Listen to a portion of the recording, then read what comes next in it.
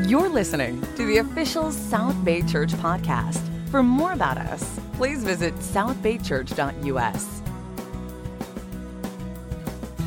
Well, good morning, everybody. I hope you're happy and well this morning. And it may not be morning. You may be watching from somewhere else or at some other time, but good day to you. And just happy to have you all together today and joining in worship on this morning. We're going to continue in our series in the book of 1 Peter. And if you've been following along these last few weeks, you know that we've been studying about the churches that Peter has written to, how they're dealing with trials. And Peter's been encouraging them to stay strong in their faith and to recall the example of their Lord. He says they're going through grief and all kinds of trials. But he reminds them that these trials shouldn't be surprising or defeating.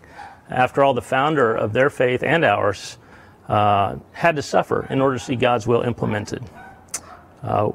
We get wrapped around the axle on the idea of suffering because none of us likes to suffer.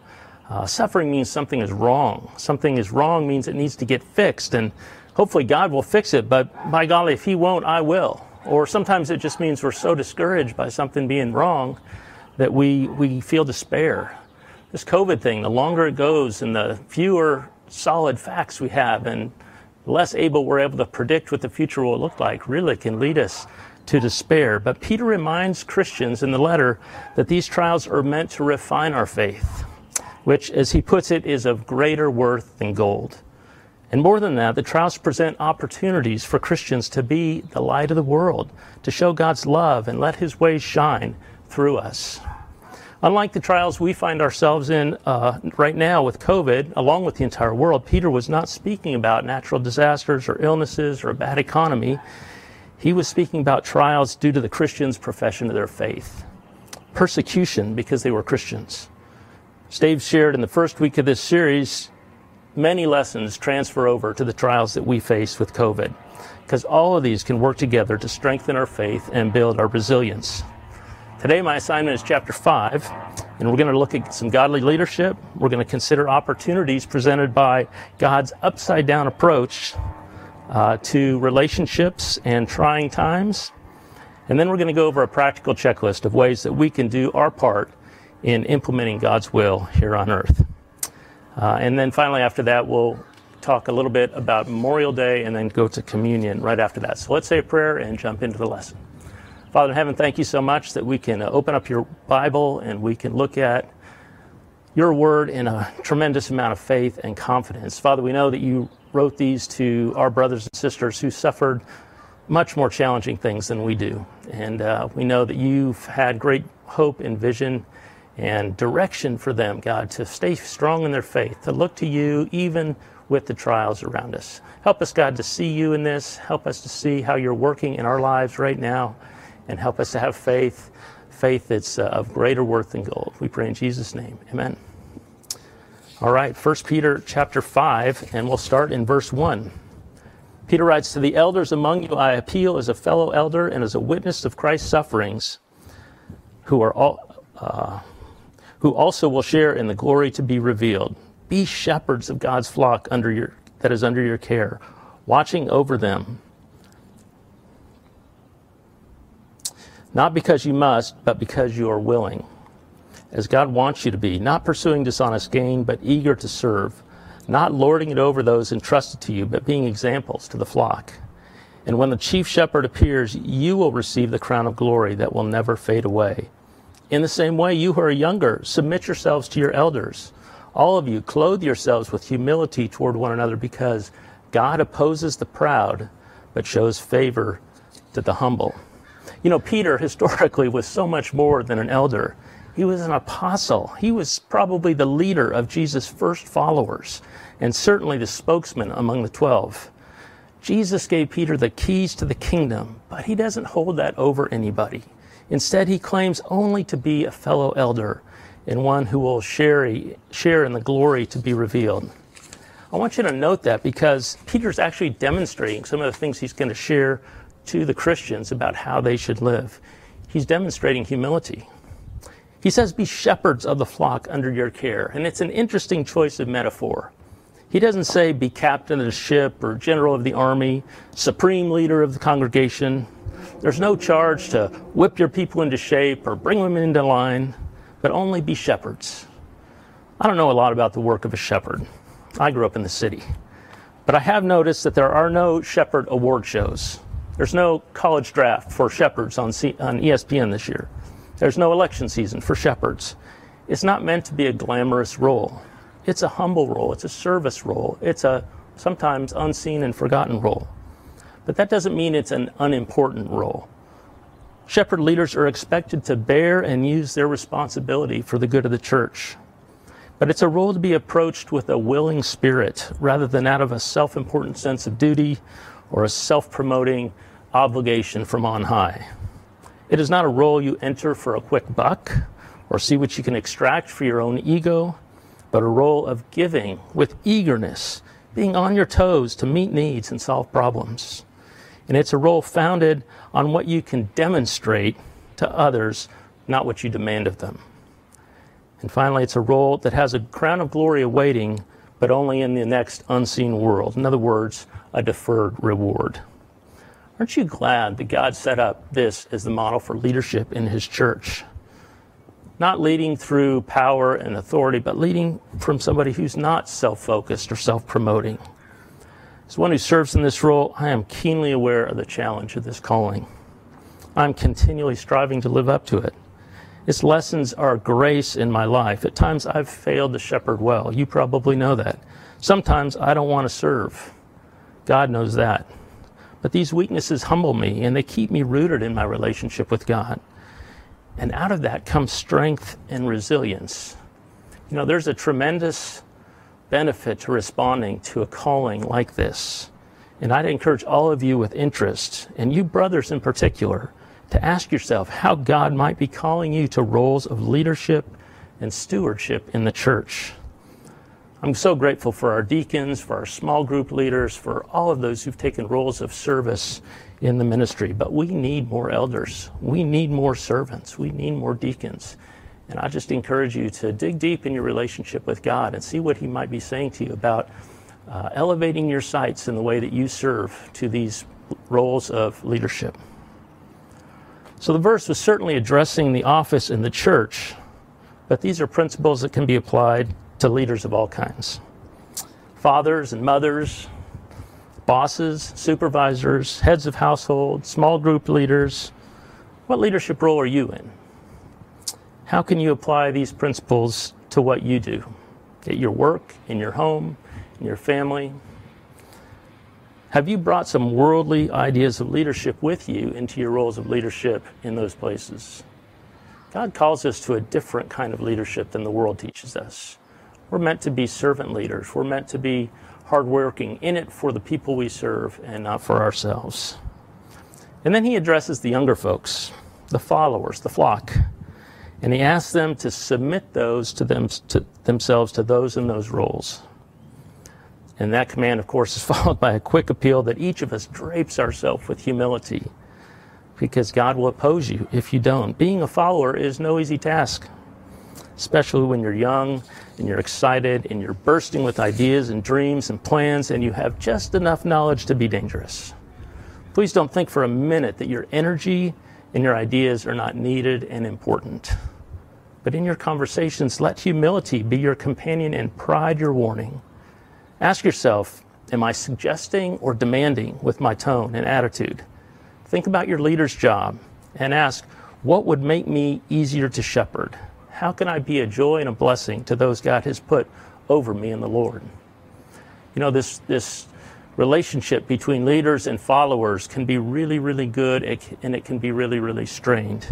And those of us in the church are familiar with these themes. But this theme of servant leadership and submissive following was totally foreign to the people that these Christians lived among in the first century. These were Roman people. These were people raised in that environment.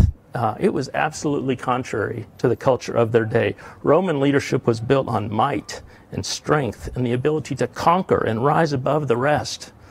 Followers, soldiers, civilians, were fodder unless they could fight their way or fast talk their way up the food chain. To lead was to rule for your own gain and glory, with every generation eager to usurp their fathers. But Peter offers a contrast for how Christian leaders and followers should behave and the blessings that come with it.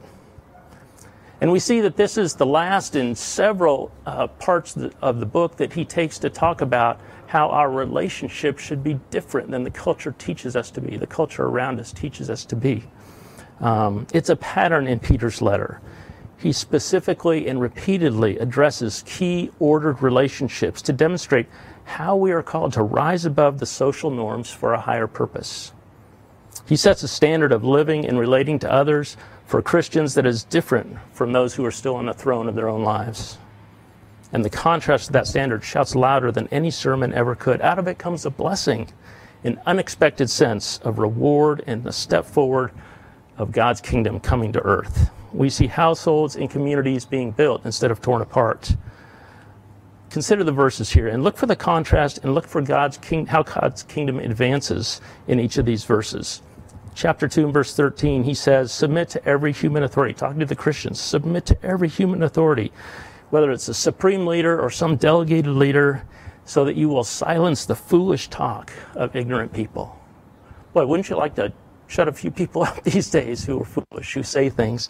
But the way isn't to shout louder. The way is to submit ourselves to the human authorities. In chapter 2 and verse 18, he talks to slaves and he tells them to obey their masters, even the harsh ones. And the motivation for doing that is commendable. It brings honor to God. He says, don't revolt against your oppressors, but imitate Christ in those kind of sufferings. In chapter 3 and verse 1, he tells wives to submit to unbelieving husbands, and so that their husbands may be won over even without words. Your appeal, ladies, does not come from outward beauty, but an inwardly reverent and pure heart, a gentle and quiet peacefulness. Chapter 3 and verse 7, he tells husbands to be considerate, to treat with respect, and be committed to the needs of their wives, so that their own prayers aren't hindered. You're not to show husbands, everyone, who's boss, and make sure everybody knows who wears the pants in your family, but lead with a spirit of love and respect for the precious child of God, who is your bride and your family. And God says, God is the one who really wears the pants, says, I won't hear you unless you do. Your prayers are going to be hindered. God will help you be a great husband, but we have to lead our wives and families with respect and deference to their needs. Chapter 3 and verse 8, he says, all of you be sympathetic, all of you who are being persecuted by the society around you, all of those who maybe didn't get a job because you're a Christian or got left, last in the line for groceries because you're a Christian, people who weren't allowed to do certain things in that society because they wouldn't bow down to Caesar as Lord. He says you, yes, even you who've been hurt, who've been wounded, who've been set back in your lives because of your faith, he says you be sympathetic. You be compassionate and loving and humble so that you can inherit a blessing. Don't repay evil with evil. Don't repay insult for insult, but repay evil with good and insults with a blessing. Last week, Karina and I watched the Tom Hanks movie about Mr. Rogers. I forget the title exactly. But it's a great movie. If you haven't seen it, I recommend it. But there's this, the storyline goes where there's a kind of a jaded journalist who's interviewing, trying to do a profile on Mr. Rogers. And he's just watching him, and he can't believe this guy's for real. And there's a scene where he pulls Mr. Rogers' wife aside, and he says, basically, is this guy for real? And she says, yes, he is, but he has to practice. He has to work at it. He isn't this way naturally. He's like the rest of us. He's got to work hard to put these things into practice. And I know probably none of us have aspired to be Mr. Rogers before, but you think about who he is and what an effect he's had on people, and we could all do probably a little more to aspire to that example, to work hard, to be compassionate and loving with the people around us. In all of these relationships, the Christian, whether the lower being called to submit to the authority of the higher, or the higher being called to submit to the needs and the dignity of the lower, reveals the glory of God. What is it we see about God in that? What intrigues us about seeing people make themselves lower than another? About someone putting other people's interests above their own? Letting another's need determine the path that you willingly take? I think we're moved by it because it reminds us of how our Creator treats us. I think it connects with us because we know somewhere inside that we were created to be like this, having been made in the image of our Creator. We know that this will build strength in our relationships, and yet it is so hard to do. It's so hard to surrender and submit ourselves. It's so hard to not take the reins and run when we feel like we're in charge. But I think there's an internal calling when we see these things that reminds us that this is how God is toward us, and this is how we're called to be towards one another. We have so many great examples of this in the church. I was just thinking briefly today about the sisters who are in this quiet battle to win their husbands over. I think about Ling, faithful for so many years in the church before her intellectually oriented, dare I say stubborn husband finally came to faith.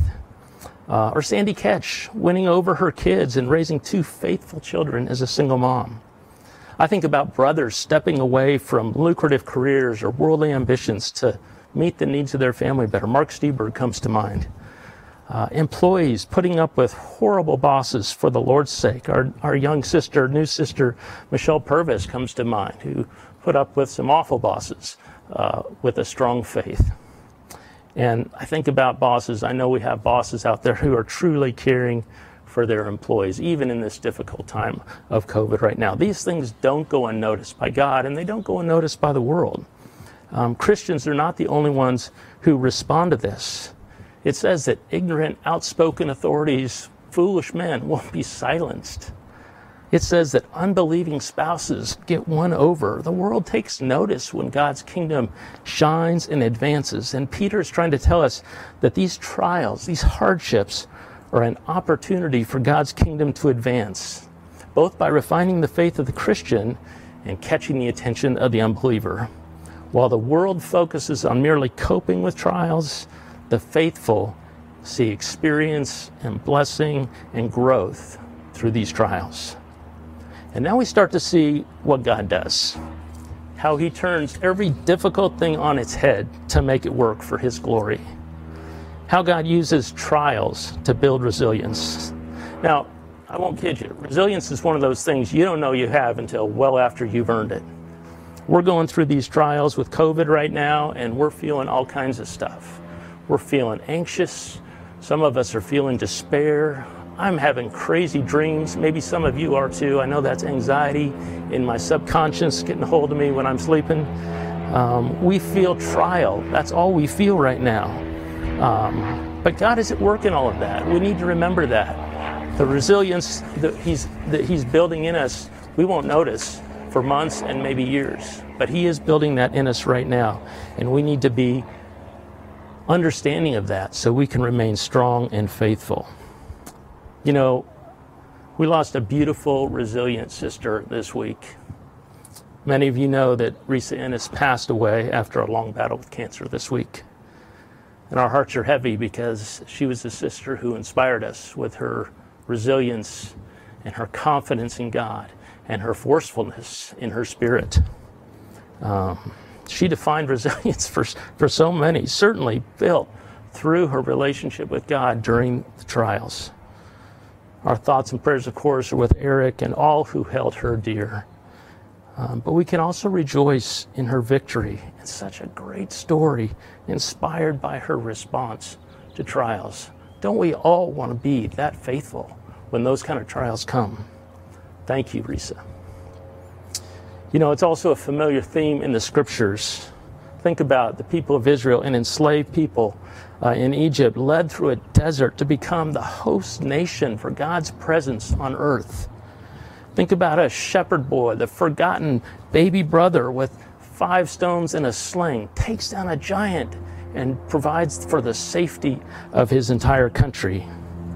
We think about a servant Savior who is crucified in shame in order to become Lord of all. You see, these trials are meant and used by God to bring about His glory. And we need to understand that Our job is to endure, and we'll talk about some practicals in a minute, but our job is also to let the trials become the thing that God uses to make his light shine. It's an opportunity. We shouldn't be surprised at what God can do in trials, and we shouldn't be surprised that we can do more than we think if we stay close to him. So, what's my role in this? What does God expect me to do? Well, let's keep reading here. Look in verse 6. Humble yourself, therefore, under God's mighty hand, that he may lift you up in due time. Cast all your anxiety on him, because he cares for you. Be alert and sober and of sober mind. Your enemy, the devil, prowls around like a roaring lion, looking for someone to devour. Resist him, standing firm in the faith, because you know that the family of believers throughout the world is undergoing the same kind of sufferings.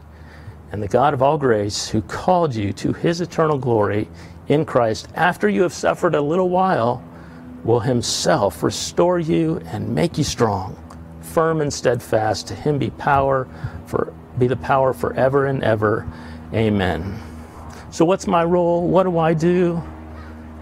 I choose humility over pride, submission over rebellion, service over selfishness. We loosen our grip on our own plans and place our futures confidently in God's capable hands, and then watch him work his power. So grateful for so many competent and strong-willed members of the church who have humbled themselves and submitted themselves to the needs of the body and to the leadership of the congregation. We also act courageously. We don't give in to our fears. We hurl the darkness of our dread and our worries into the light of God's caring. We are willing to see that the stress we feel is actually a signal that we have an opportunity to respond in strength and resilience. Now, listen, I respect those of you who struggle with chronic anxiety and a deeper mental health issue than what I think this scripture is talking about.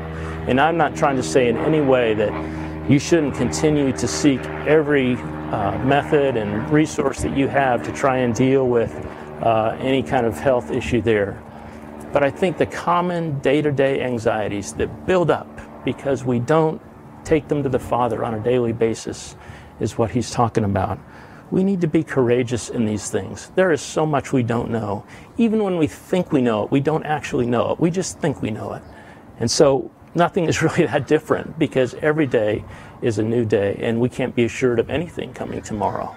And so we act courageously. We leave that with God. We say, into God's hands I commit tomorrow, the next day, and the day after that, and we'll be okay. And we remember in our perseverance that the God of all grace will make us strong. He won't leave us in this state of trial, but he will come and he will make us strong, and he will lift us up both now and eternally. So you got to ask yourself, are you playing your part? Is there an area in your life where you're not humbling yourself to God's will? What anxieties and burdens have you just not let him take? Are you soberly assessing the threats and using the resources available to me? I skipped a bit here. I want to go back to it. The third thing is, it says we remain alert and sober. We do not ignore the threat, that roaring lion. We are aware of the devil's schemes to tempt us, to dress us down, to think we are all alone. We take advantage of the resources that we have around us. We show up at our small groups. We study our Bibles every day. We are constantly in prayer. I don't know if you've ever been stalked by a lion. I think I have. I'm not sure, but I think I have. Several years ago, I was out hiking by myself in the mountains here locally. I was actually scouting because I was going to go on a bow hunting trip.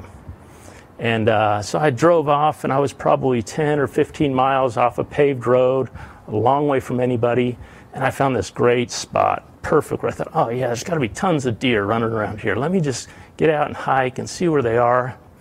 And I started hiking out, and I got probably 100 yards from my car, and I hear this low growl. And I don't know if it was real or imagined, but to me it was real. It sounded like a mountain lion. Of course, you flash back to all those stories you hear about joggers getting attacked by mountain lions or people out hiking getting attacked, and I was done. I was done. I was not looking for deer anymore. I was looking for a way back to my car. You know, when you're aware of a lion, or at least you think there's one out there, you get very sober and you get very alert. And I probably freaked myself out a little bit. I probably overreacted a little bit. But I tell you what, there's a heightened awareness when you know the lion is out there. We've got to be ready for that. We've got to understand that Satan is a real enemy, and he battles us in these areas of pride and anxiety and wanting to run our own lives and not submit ourselves to God. And we need to be very, very strong in remembering that he's out there and that he wants us. And we need to take advantage of the resources that God's given us. Our Bibles, our prayer life, our fellowship, our connection to one another. Am I playing my part? Are you being humble? Are you taking advantage of the resources that you have? Are you casting your anxieties on God? Let's finish up the book, verse 12.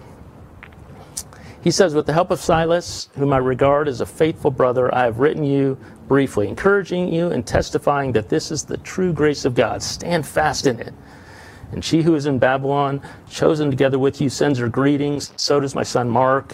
Greet one another with a kiss of love, and peace to all of you who are in Christ. You know, as we think about this book that we've been reading, that, you know, Peter's intention is revealed right here in verse 12. He says, I've written to you briefly, encouraging you. I hope you're encouraged by the book, and testifying, and this is the surprising part, that this is the true grace of God. That this life of trial, this life of challenge, this life of conflict in our relationship, this is the true grace of God. You know, I think sometimes we wish for a grace where our lives were without trial and without conflict and everything was easy and came naturally. But I don't think that's what this world is all about. I think the true grace of God is not having a life free of those things, but having the power of God to overcome those things. We can lean into these challenges. He says, stand fast in it. He means, in the common vernacular, lean into it. Look for the opportunities that God is bringing about through these challenges. Look for the ways, the signals that these challenges and conflicts send to us to be able to rise above how society expects us to respond, how maybe our sinful natures are used to responding, and rise to respond in a way that really brings God's glory and brings the blessings of being close to the Lord. This is the true grace of God. Walk in it. Lean into it. See what God will do. Amen. Okay, we're going to take a moment right now to move into our communion. And before we do that, I just want to mention that we celebrate Memorial Day on Monday as a nation. And some of us maybe don't even really know what Memorial Day is all about, but it was a holiday that originated shortly after the U.S. Civil War, as every part of the nation had been impacted by loss. Fathers and brothers and sons killed in battle. In fact, it used to be called Decoration Day, a time when families would come together and go out to the graves and decorate the graves of their dear ones, to remember them, to mourn their loss, and to wrestle for meaning in it all. Easier task for some than others, I'm sure. You know, I've asked a few people around me, and not many have anybody that they will mourn in this way on Monday. You know, fortunately, most of us, not all of us, but most of us are several steps removed from experiencing that kind of loss. Most of us, Memorial Day will not be a difficult day. We'll honor our fallen heroes. We'll try not to think of why they died, but that they died in service of us and our country. And to all of you who have lost loved ones in this way, we're grateful for your sacrifice as well. We should be, and hopefully are, a grateful nation. And it's tempting, as profound and excellent a holiday as Memorial Day is, it's tempting to view communion in that way. Just a time to mourn the loss of a Savior, maybe to ask why he died, and to remember that he died in service to us. But I don't think we should stop ourselves there. I think we need to go past that. While certainly a sober time, Paul tells us in 1 Corinthians 11 that as often as we take communion, we proclaim the Lord's death again until he comes. Now, you don't proclaim things that you're mourning. You proclaim things you're fired up about. Why would we proclaim it unless his death was something great? The culmination of God's plan. Again, it's God's upside-down kingdom where he doesn't do what we expect and he doesn't play by the rules that all of us down here play by. In God's mind, the death of Jesus was the culmination of his plan, not just collateral damage to a battle here on earth. Certainly is physically horrible. I don't want to make light of that. But we're not proclaiming that. But we are proclaiming the exaltation of our King, the coronation day of our King. It didn't happen like it happens in the world. There's no golden crown or fur robes or stepping up onto a big throne so you could rise above all the audience. It happened God's upside down way. Crown of thorns, a robe used to intensify pain, and not a throne, but a cross to be lifted up onto for all the world to see and to mock. We take bread and wine, these elements, to physically connect with the cost of his spilled blood and the commitments of this new covenant we have in his love.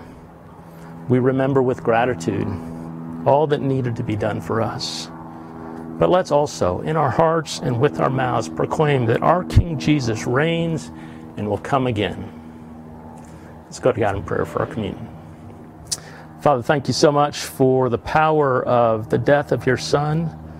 Thank you that in your upside-down way, you take something that is horrible to us and terrifying to us and turn it into something that glorifies you and lifts your name up for everybody to see and to admire. God, thank you that you've saved us through the act of your Son dying on the cross for us. Thank you that you installed him as our King in the eternal world that we all will join someday. God, thank you that we can take these elements now and remember what it means to be in his kingdom. Father, help us to submit ourselves to you in every way. Help us to cast our anxieties on you and help us to be sober and alert for the devil that prowls around to take our faith away. We love you and we pray in Jesus' name. Amen. Thanks for listening to the South Bay Church podcast. For other sermons, videos, upcoming events, and more about our church, please visit southbaychurch.us.